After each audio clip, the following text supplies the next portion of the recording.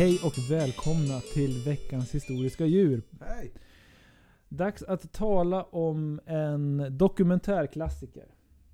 Vi har sett Viggen Viggo. Ja. Och det kan ni också göra, för den finns på Öppet arkiv.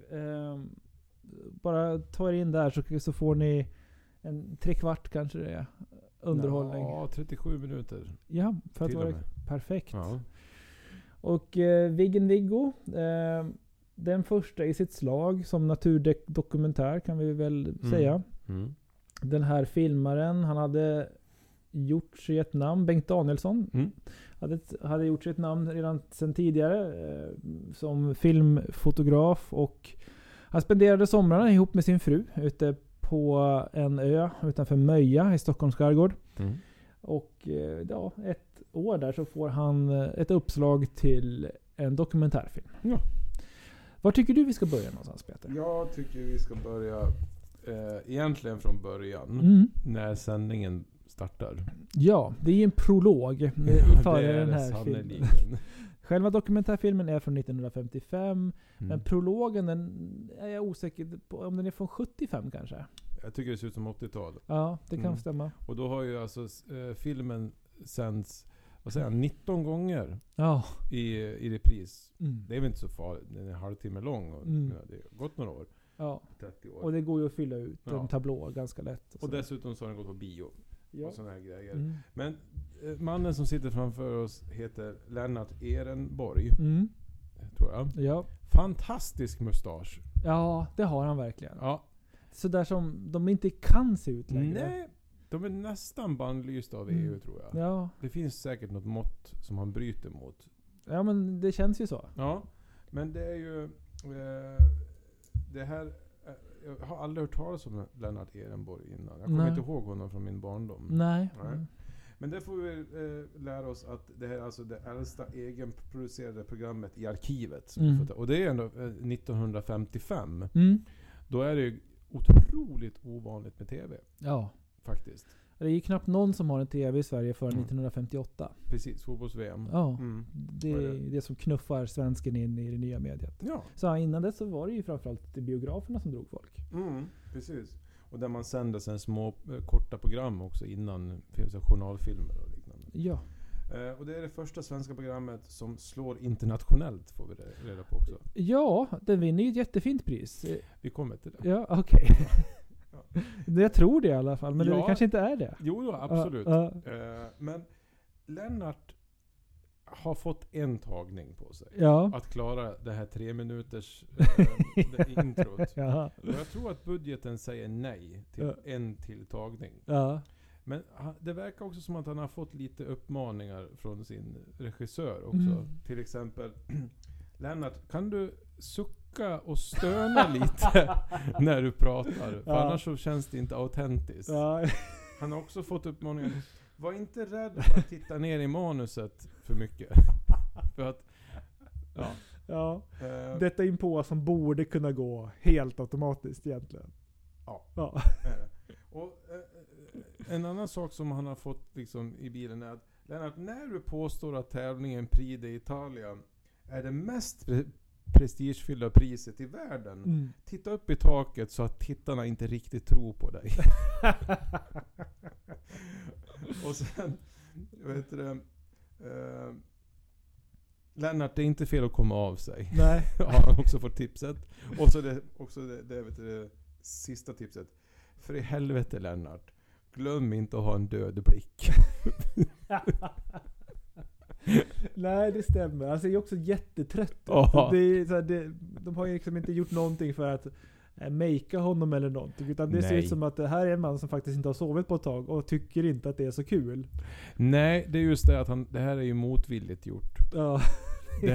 Det finns ingen entusiasm att spåra någonstans i Lennart. Nej, och då skulle man kunna så, men han kanske är bakfull, det har man ju hört att folk var på det. Men jag tror inte Lennart har den sortens glädje i sig. Alltså, eller att jag tror att Lennart drack för att glömma, inte för att glädjas. Nej, i sådana fall är det väl så. Ja. Okej. Men sen drar vi igång. Ja, det gör vi. Och vi får ju höra berättaren berättar ganska rakt upp och ner vad det är som händer, kan man väl säga. Ja. Eller?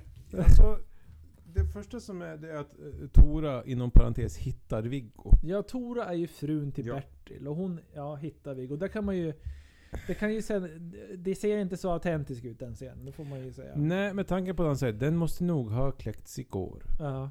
Den är skitstor. Ja, det är den faktiskt. Ja, den får ju knappt plats i hennes 2 händer. Nej, precis. Ändra så föds alltså en vigg från ett strutsägg. Mm. Eller så var det inte igår. Viggar kan vi ju säga för de som är mindre ornitologiskt intresserade. De är ju de här svarta vita med en tofs frisyr. Honorna är lite brunaktiga, saknar tofsen. Näbben ser nästan ut som en lösnäbb. Det är en ganska komisk näbb sådär, för som har lite annan färg än själva ansiktet den fäster i. Och vad kan man säga? Jo, men den är mindre än gräsänder. Så att, bara för att få liksom perspektiv på det här. Jag tycker det är en elegant andfågel. Ja, verkligen. Duktiga på dyk och sådär. Det får vi se prov på. Ja, verkligen. Men jag tycker att ganska snart så utkristalliseras 2 stycken stjärnor. Nej, 3 stjärnor kan man säga i programmet. Det är Viggo. Ja. Såklart. Tora. Nej. Nej. Nej. Hunden tänker du på i alla fall. Micke är hunden. Och musiken. Musiken är det ju förstås. Ja. Det är ju improviserat gitarrspel. Ja. Av en man som jag har tappat namnet på nu, men som jag kan försöka se om jag inte kan få tag på. Han heter jag tror han heter någonting med Knut. Nämen. Det kan heta något annat. Ja, jag kollade i alla fall upp på dem. Han har inte gjort så jättemycket sådär annars som har i alla fall släppt på skiva eller som går att få tag på nu. Men han har spelat in Bellman-visor. Och kanske att det var Taube också. Det var någonting som var lite mer sådär. Lite trubadurig. Ja, precis. Men här tycker jag liksom att, för att han spelar ju till vad som hände Viggo i hans rörelsemönster. Ja. Jag tycker att det är svinbra. Ja, visst. Jag trodde nog att du skulle vara mer kritisk mot det här, men det funkar faktiskt, tycker jag också. Ja. Och jag såg på det här ihop med min käresta som också tyckte att det här gitarrspelet verkligen var någonting att komma med.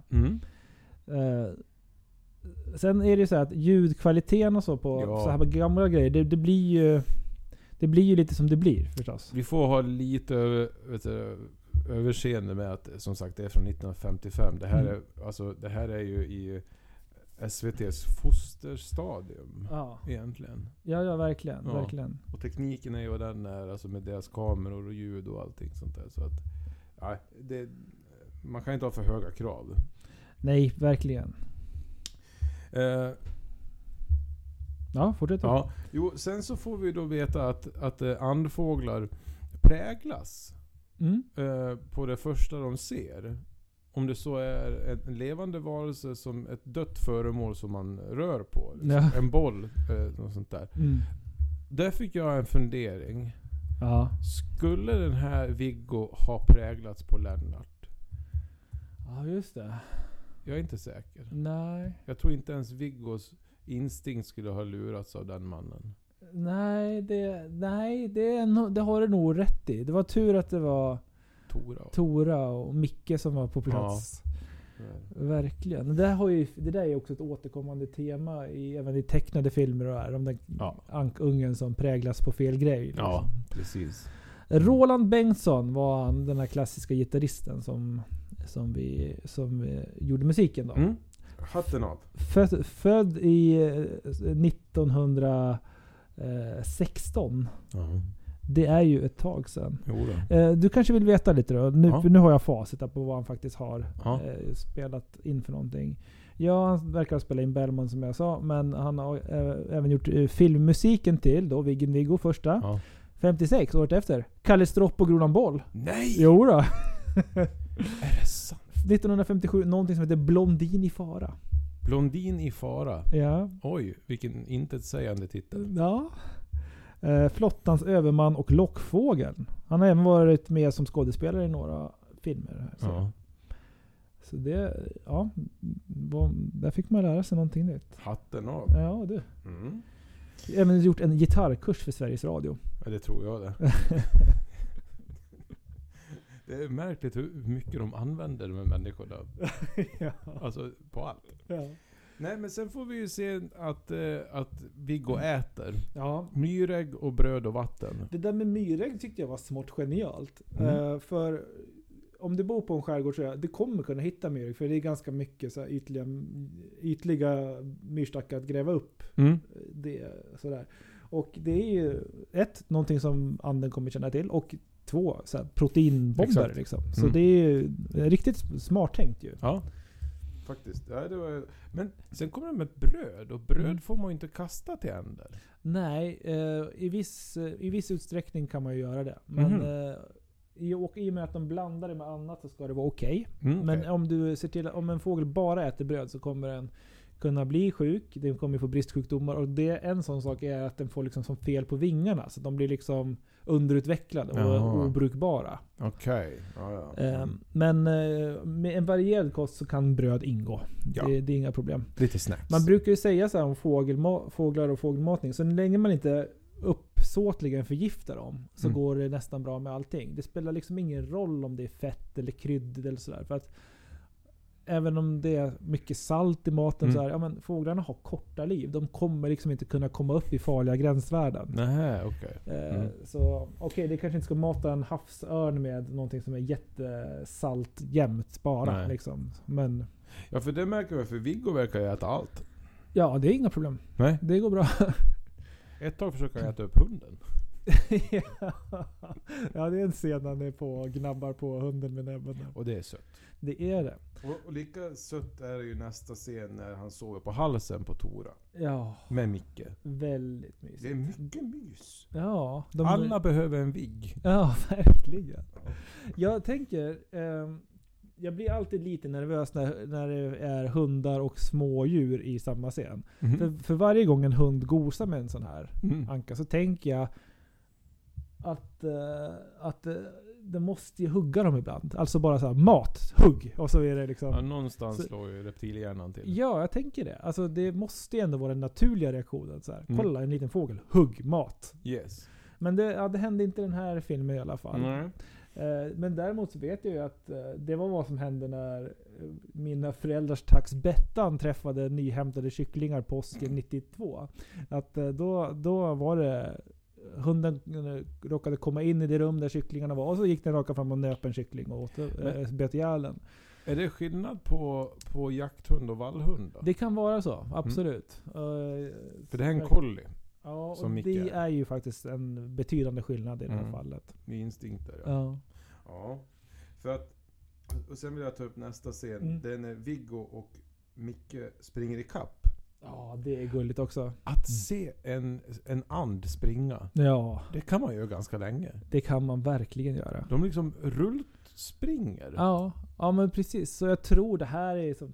Om man ska ta psykologiskt så gillar vi djur som har så här bulliga former, stora ögon. Eller sådana som rör sig på ett så här knubbigt, rultigt sätt.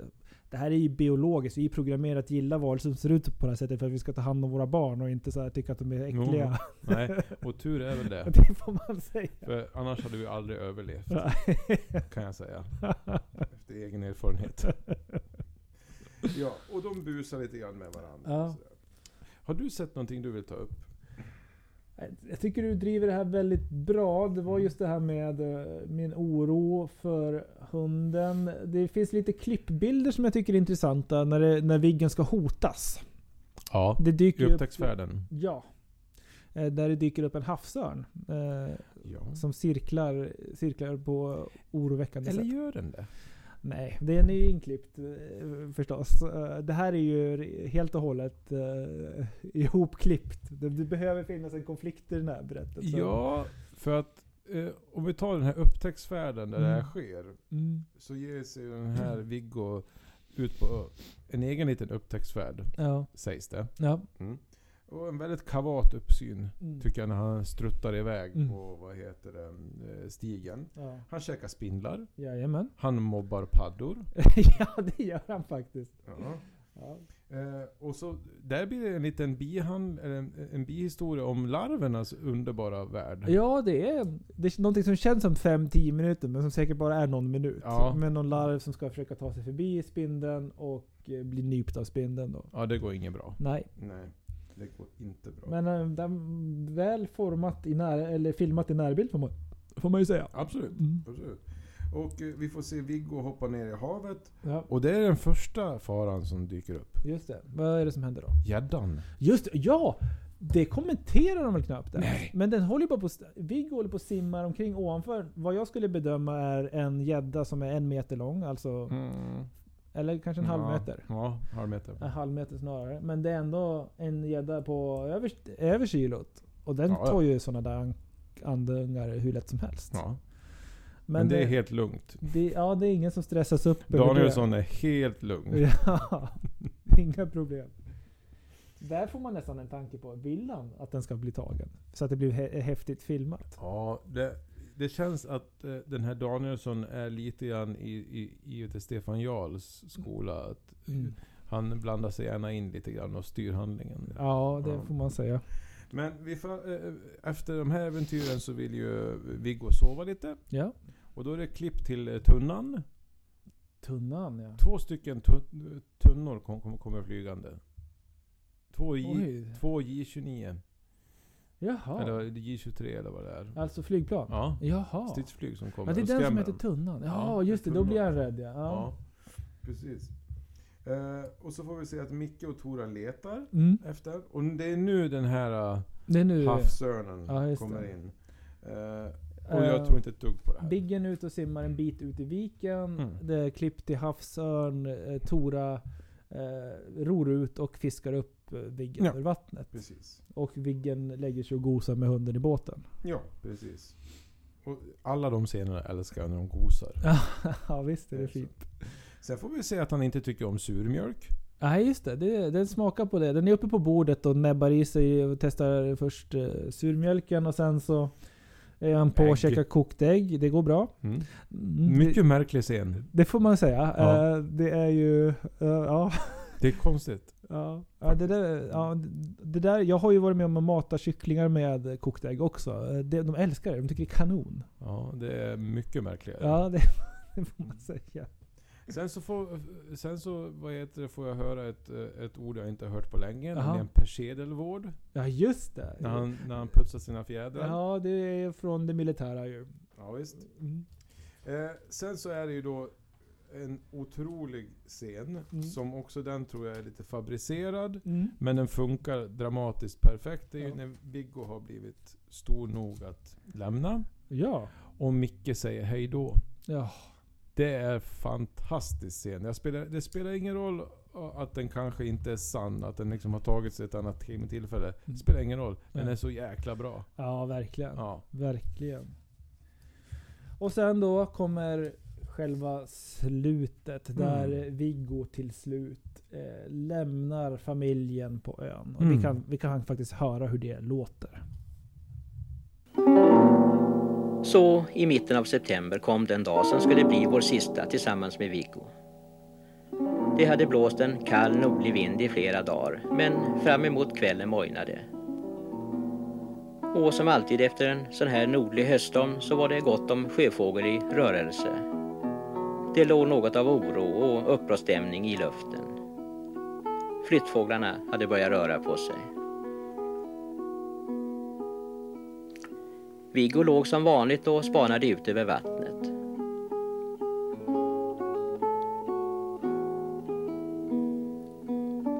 En flock skrak simmar förbi, men de bryr sig Viggo inte mycket om.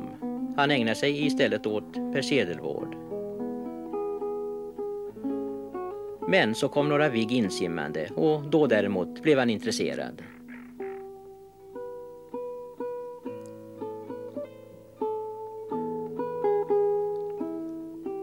Det var de första viggar han hade sett.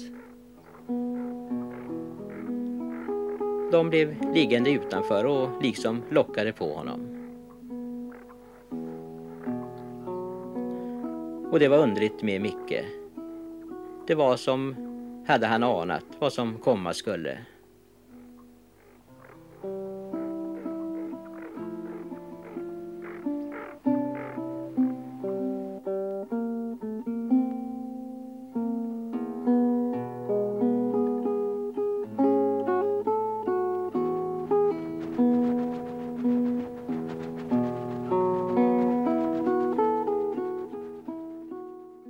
Vi har alltså tagit del av ett stycke filmhistoria. En väldigt tidig naturdokumentär, Viggen-Viggo.